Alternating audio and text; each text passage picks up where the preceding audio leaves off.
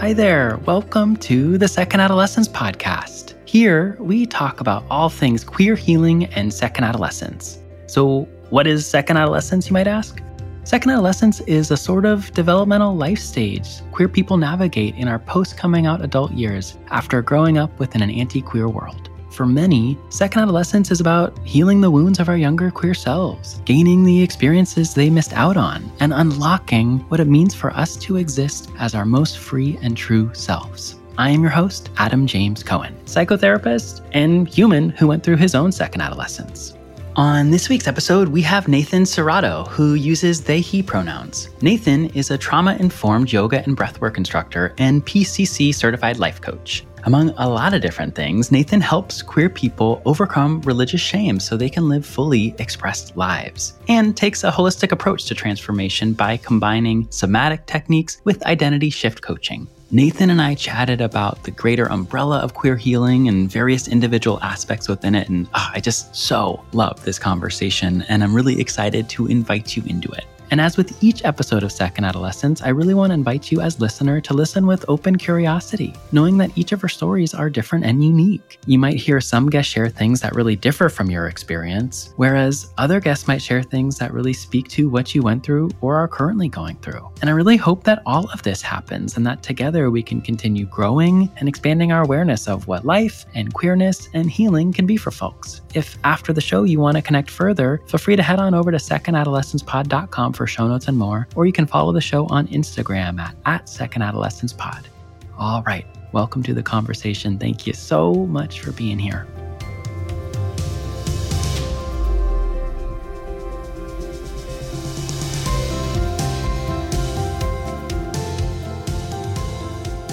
Welcome to Second Adolescence. I'm really excited to have you here. So thank you for coming on. And I just cut you off. Way to go, Adam. Yeah.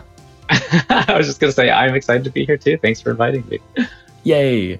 And before going anywhere, I always like to invite the person on your end just to give a little mini introduction to help the listeners have a little bit more context for who the person is behind the voice. So when you're in spaces like this, how would you answer that "who are you" question? In spaces like this, my name is Nathan Serrato, and I'm a Master Certified Life and Trauma Coach. I've been doing this for over 5 years now. And basically what I do is help people overcome shame and learn how to speak more powerfully. More recently, I've had the privilege of partnering with an expert theologian, Brandon Robertson, and we've been really working to help people through religious trauma. And some of the ways we do that is he helps them deconstruct some misconceptions in biblical terms. And I help people kind of break down misconceptions about their beliefs about themselves so that they can feel more empowered in how they live. So it's been really powerful to really combine those modalities. But overall, it's breaking through shame and helping people to be more confident in the world. Gosh, that is just so the essence of, particularly within our audience, the people that are listening to the show, the essence of queer healing is all about unlearning shame and healing shame. And I appreciate you bringing in the religious trauma element of it all. I think a lot of folks are coming to this show and kind of are navigating their lives still holding some of that. And so, wow, okay, it sounds like you're doing really powerful work. That's great. Can I ask, how did you get into this work? To start there, what's been your journey finding this work? So, it was really inspired by my own healing journey. And, I suffered from depression and nightmares and night terrors coming out of the closet because I grew up very Catholic. I grew up in the Catholic Church. We switched to Lutheran, which was still like Catholic light. It was the same thing, but I was just not secure in my sexuality. And I didn't find the mental health resources that I needed. Therapy, there's a time and place for it. I'm not going to dig on therapy, but for myself and the lack of training and education that a lot of therapists had back then, it did not help or support me. So I had to find alternative ways of really moving through this, one of which was yoga at the time. But as I started digging a little deeper, I discovered somatic coaching, timeline therapy, and breath work. And those are really the modalities that I've been using now with my clients. And I wanted to give back and make that path a little bit easier for people so they didn't have to go through the amount of trainings and events and the journey that I went through. It was almost a decade of trying to figure this shit out. Yes. And I was like, how can I break it down and make it easier for other people to move through their shame? Oh, I love that. we have different stories, but there's a similar parallel. I think that I too spent a decade doing my own personal work, which led me to this work, to wanting to kind of offer it out. And in a similar way, I hear you kind of doing the same thing, which is really powerful. And you mentioned these 3 modalities I want to pick your brain about: timeline therapy, somatic coaching, and breath work. Could you, I'm sure you could probably talk for like hours on each of them, but for listeners who are new to those modalities, could you just give like a brief overview, and then maybe we can dive a little bit more in? A brief overview, Adam. I know. Here. I'll do my best. Okay, brief overview. Yeah, totally. Is I find that in therapy with some people, we over-intellectualize our problems, and it can become a new coping mechanism to over-intellectualize, and it doesn't really do the healing. Like, we know the ice cream is bad for us, but somehow we're still eating the ice cream. And it's like, how do we really make that shift in our nervous system? So timeline therapy allows us to have more of a visceral experience in moving through it. The somatic coaching as well has a more kinesthetic experience moving through it. And the breath work, very similar, kind of shakes up your nervous system. I think there's this infamous video of a polar bear getting shot with a dart gun. And after it gets shot with a dart gun, it's experiencing this trauma because the predator has never experienced so much trauma, or it's never been the prey before. And so to move through that, it shakes and convulses and has to shake out all that energy. And so somatic coaching and breath work really is based on the idea that that trauma is stored in our body and we have to move it out. So breath work and somatic coaching allow us to do that. Wow. And were those 3 modalities part of your own healing journey too? Yes, absolutely. Yeah. I'm wondering if you could share either your own experience or kind of what it looks like for any people you work with to move through each of those. And it sounds like they offer a ton of support to each other.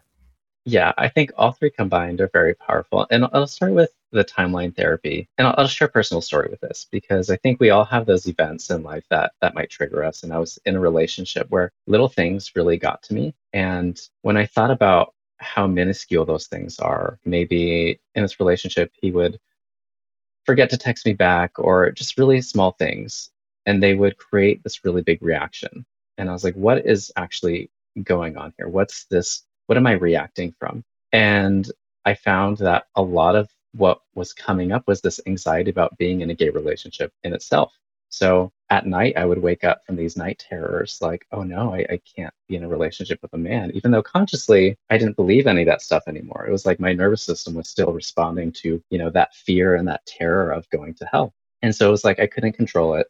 And so timeline therapy allowed me to really see things in chronological order. I was able to see this event for what it was. I'm like, oh, these are just typical relationship problems. And then I was able to see where my fear was actually coming from, which was deeply rooted in Catholic guilt and shame. And seeing it on that level is so powerful, because you're able to really take your power back and realize that you don't have to take that fear with you into those new relationships, into your workplace, into new things. So it just gives you a really powerful perspective. And that is what stopped my nightmares personally. Wow.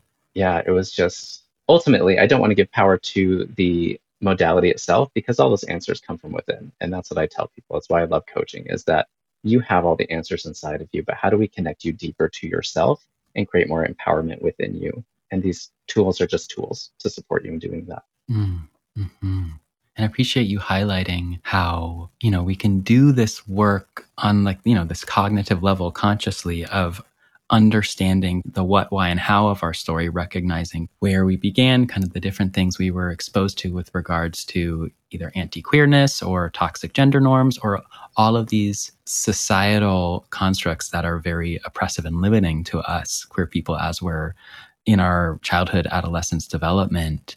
So you can do this conscious work to recognize the what, why, and how, but you were mentioning how there's this deeper level, whether it's on the body level or the unconscious level, where there can still live the wounding and live this, your body had internalized the fear. As you're speaking to, your nervous system had internalized the fear from that shame, and how, that might be kind of a piece that folks either overlook or don't recognize, ooh, that's still holding me back. And I'm curious, have you found with other folks, what does that look like? It looks like for you, there was night terrors, that was the manifestation of how that fear was really interrupting access to the life you wanted for yourself now. How do you see for other people you work with, kind of like that final step where, they still have maybe these body level or unconscious level wounding still perhaps keeping them held back, even if in their mind they're like, oh, I've already done the work. I thought I've healed this. What are ways you see it kind of manifesting or getting in their way? Yeah, that's interesting. I'm glad you asked that, because the night terrors are more like the extreme manifestation of that wounding and trauma, but it can be a lot simpler than that. It can be kind of getting into people-pleasing mentality or not having good boundaries, sabotaging relationships, this anxious attachment. You don't know why, but you just can't commit to a relationship. So there's all these different subtle ways that are actually people reacting from those wounds, but more often I see it in relationships. It's how do you love when your version of love have been skewed from childhood? Like you don't even know what love is because love has always been changing for others. And like you want to resist that so badly. And so I find relationships are like the biggest telltale of how you're doing, right? It's just a mirror to your own internal problems. Absolutely.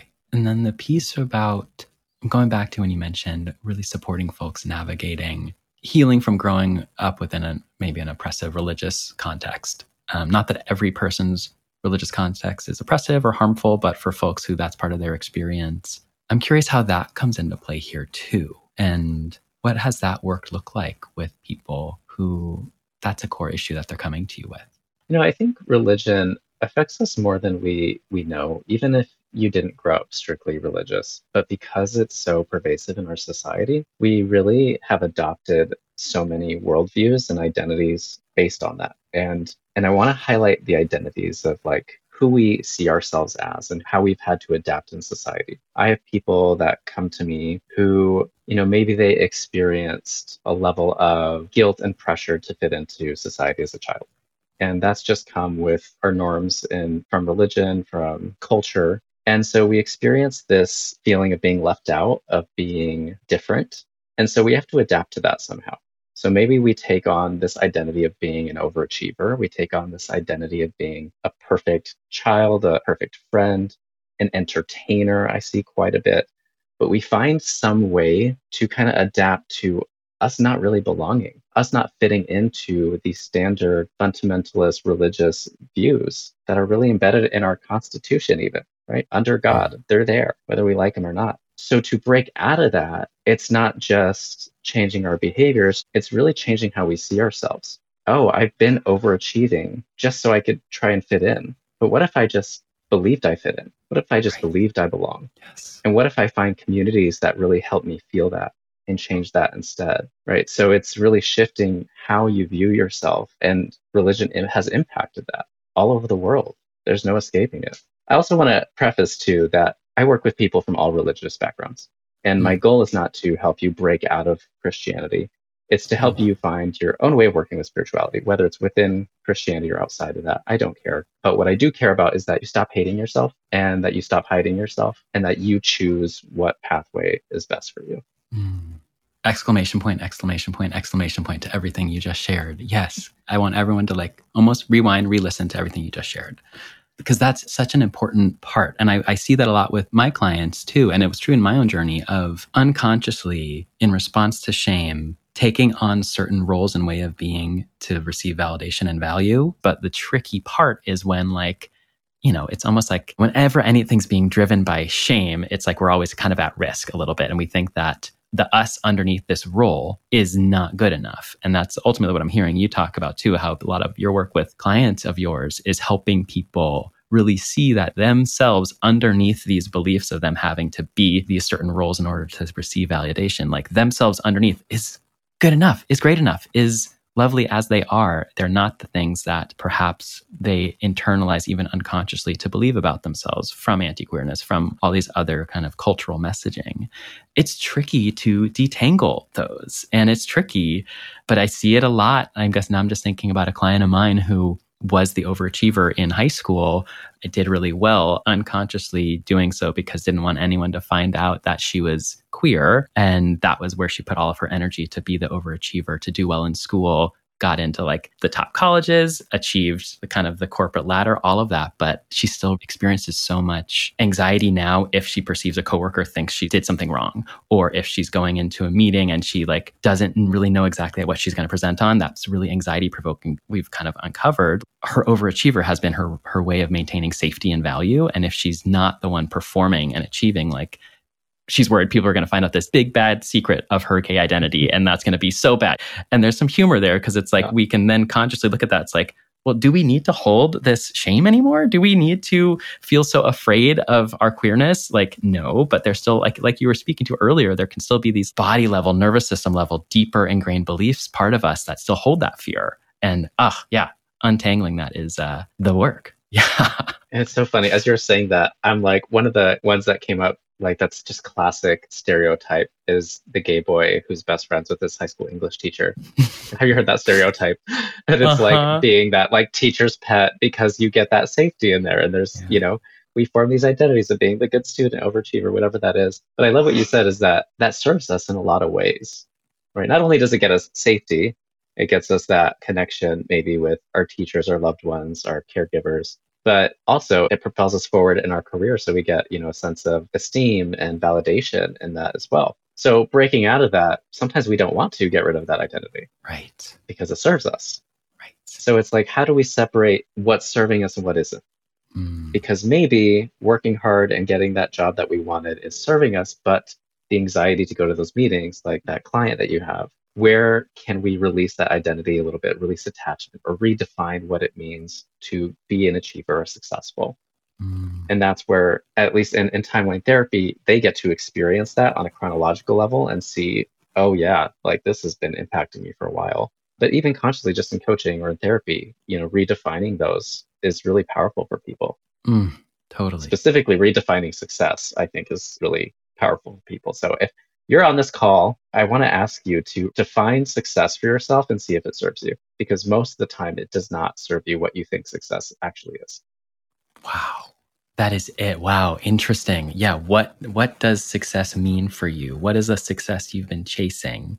And then is that real success that serves you? Ooh, and yeah, where did you come to learn that is what success means? Wow, that's so interesting. I mean, particularly in our culture, the answer to that's going to be different from culture to culture, but gosh, I can already see there's some things to perhaps unlearn is it there. Dollar amount? Right. Is it getting married? Is it having a kid, family? Like all these heteronormative standards for success.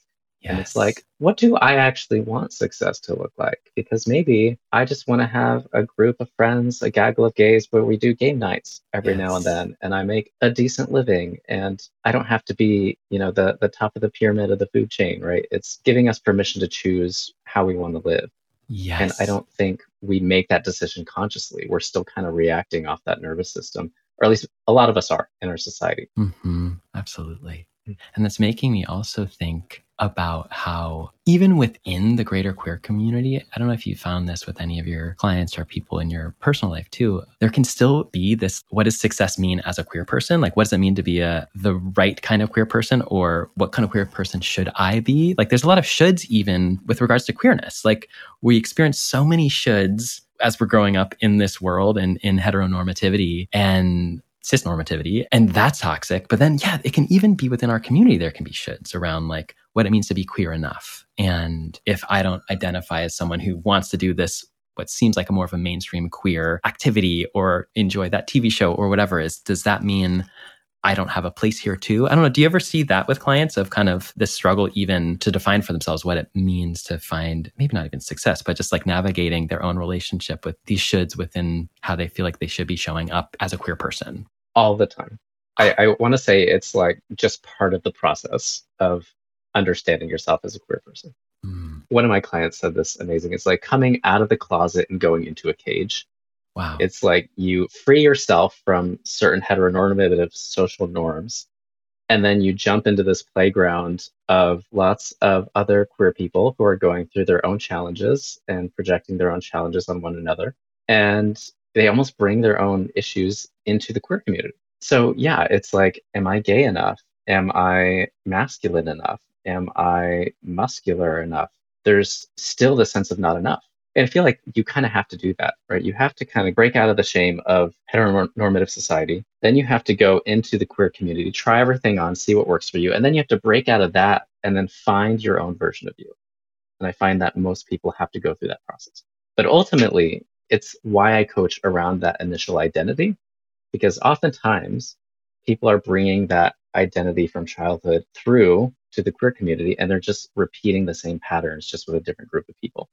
So when you can shift that and consciously start seeing yourself in a different light, seeing that you are worthy of love, that you don't have to be a perfectionist, you don't have to be the entertainer, the achiever, then you can choose who you want to be in this world, right? And that's when you can start creating your more authentic version of what queerness looks like. Yes.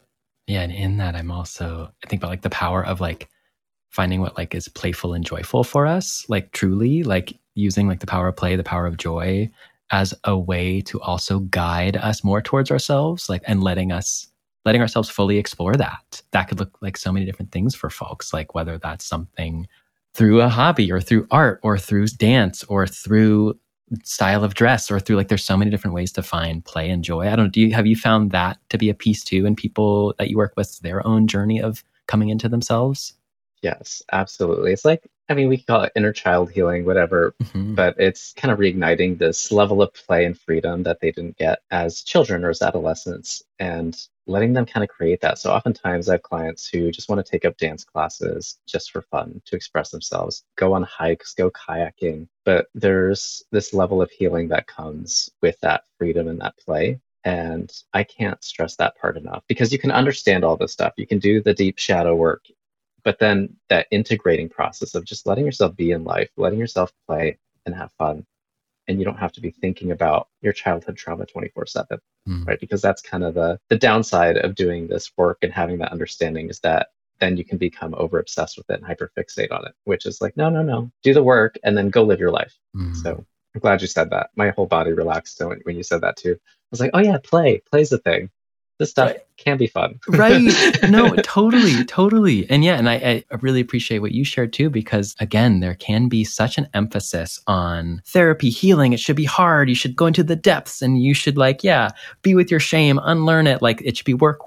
Like there's like a heaviness almost to the work of healing, which like has value. And like, I love any type of healing. And I think there's value in lots of different ways of healing. And as you're speaking to, there can be this tendency to like almost over-identify with our trauma. And it's tricky because I want to be cautious not to minimize our trauma or delegitimize our trauma.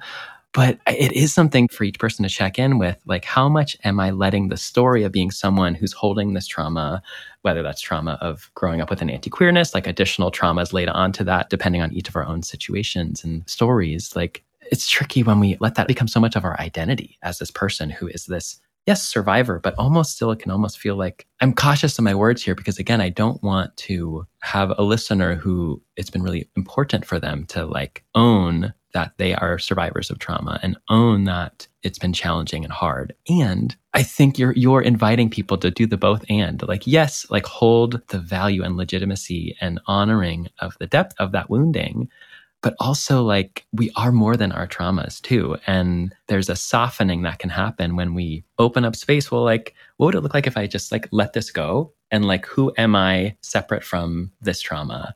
Who was I before this trauma? Who like, what is like the most authentic and liberated me in addition to having this trauma be a part of my story? So there's like almost a softening there. Yeah. I appreciate you bringing that in. And I relate so much to just the challenge you had even choosing your words for that, right? To make sure that, you know, you're not disempowering someone who's identified with their traumas. And I think that really just demonstrates how important it is to own where you are in your journey, because everyone's journey is going to look different and everyone's path is going to look different. And where you are in your journey of overcoming shame is going to be different. And in that sense, wherever you are, if it's empowering to hang on to your identity, it's empowering to own that struggle, to feel resilient, freaking own it. That might serve you for where you're at, and you'll need that. And then for others, maybe you've been hanging on to it for so long that at this point, you don't really need to anymore. I think, again, it's just kind of speaking to different audiences and where they are. Like if I were to speak to, a trans teen in Florida right now, it's going to be very different to how I speak to a queer adult living in Southern California. And they're going to have access to very different resources, be in very different stages of their healing journey. But again, if it serves you to hang on to that identity, freaking hang on to it. And if it doesn't, then you get to decide what you keep and what you don't. Mm. In your own journey, does anything else come to mind around what's helped you get here and what continues to help? You know, it's interesting, keeping on this theme of play. I've been diving back into fiction books, and I hadn't for a really long time. It was all personal growth, study, very dense books. And oh my gosh, the healing of a fiction book that I've had is just wonderful. The freedom, the space, it's just like tapping into my creativity, but it's also, some of the stories that you read are very heartfelt and beautiful. So reading is one. Dance is another, just moving my body. And, you know, I love ecstatic dance and, you know, just moving like a weirdo. And friendships and connections with family has been powerful.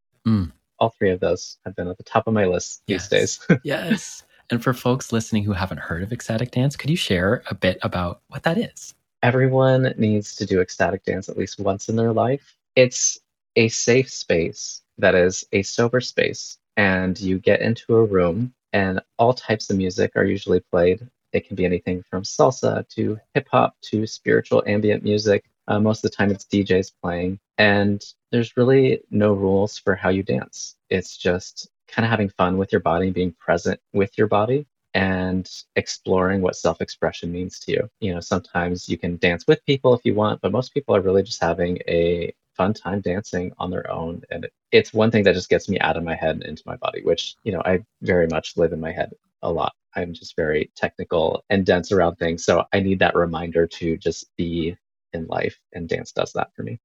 So yeah, you mentioned the sober component of this, and that's actually another thing that I'd be curious to just hear if this has come up at all in your own work.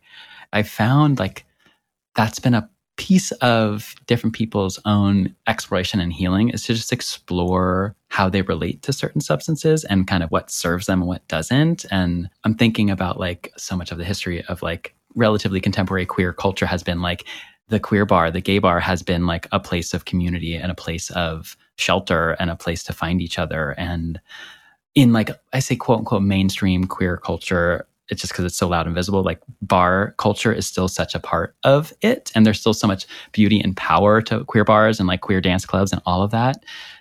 And more I'm finding clients bring in more reflection of like, does this serve me to, like, does my relationship with alcohol serve me? Does my relationship with marijuana, like really interrogating that? I'm just noticing more conversation culturally these days, just like being curious about either sobriety. Are clients of yours like also just looking at that side of things? 100%. Yeah. Just in general, like you said, there's more of cultural awareness to how it's actually impacting us. And I think that's probably a result of the popularization of like therapy speak on TikTok and like pop psychology books. And I think people are becoming a little more aware of the need for that. And I also think it's more of a societal thing of like freedom in our society. Like at least where I am in Southern California, I'm very blessed to be here in San Diego, where I can just walk around most places wearing what I want with whom I want. And I'm not afraid of being hurt that way. So in that sense of liberation, especially in metropolitan cities, I think we also don't need to hide in bars anymore. We don't need the drink to help liberate us. We just are liberated in many cases. I know that's not the case for everybody in the US, but I think that's helping to contribute to that conversation of, do I need this alcohol or not? Do I need this substance or not? Right. Totally.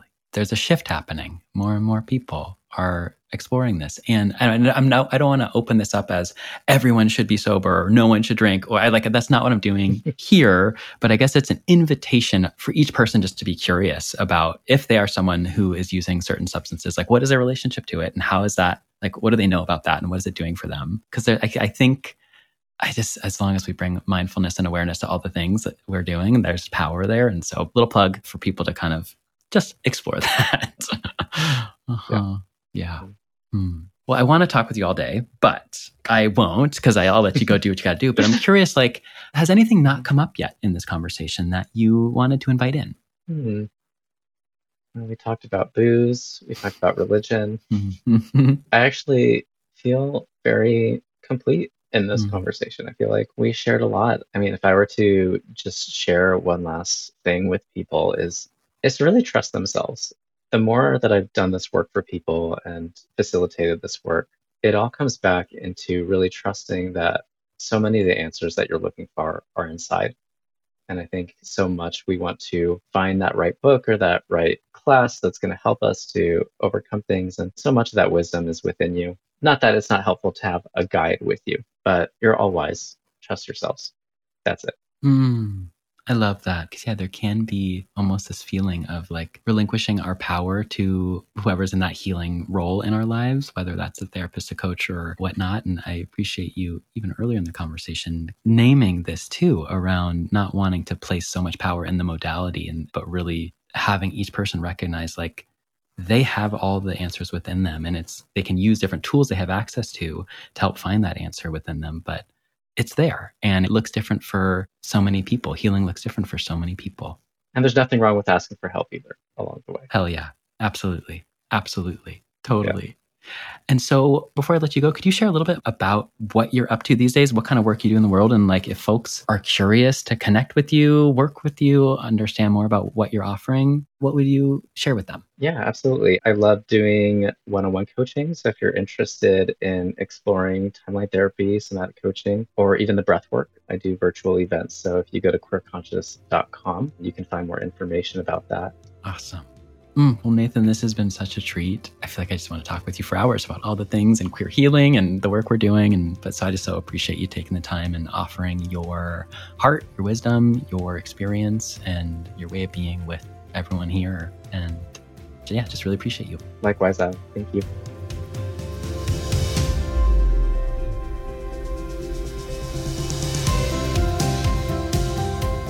Hey, thanks for joining us for today's conversation. Feel free to head on over to secondadolescencepod.com for show notes and more. And you can connect further by following the show on Instagram at secondadolescencepod. If you're interested in being a future guest on the show and you want to come on and share about your own second adolescence, visit secondadolescencepod.com/be-a-guest, and you can submit your interest there. All right, that's it for me for now. Whether it's morning, afternoon, night, wherever we're finding you in your day, go on out there and keep doing things that would make younger you absolutely thrilled. That is what it's all about. All right, take good care.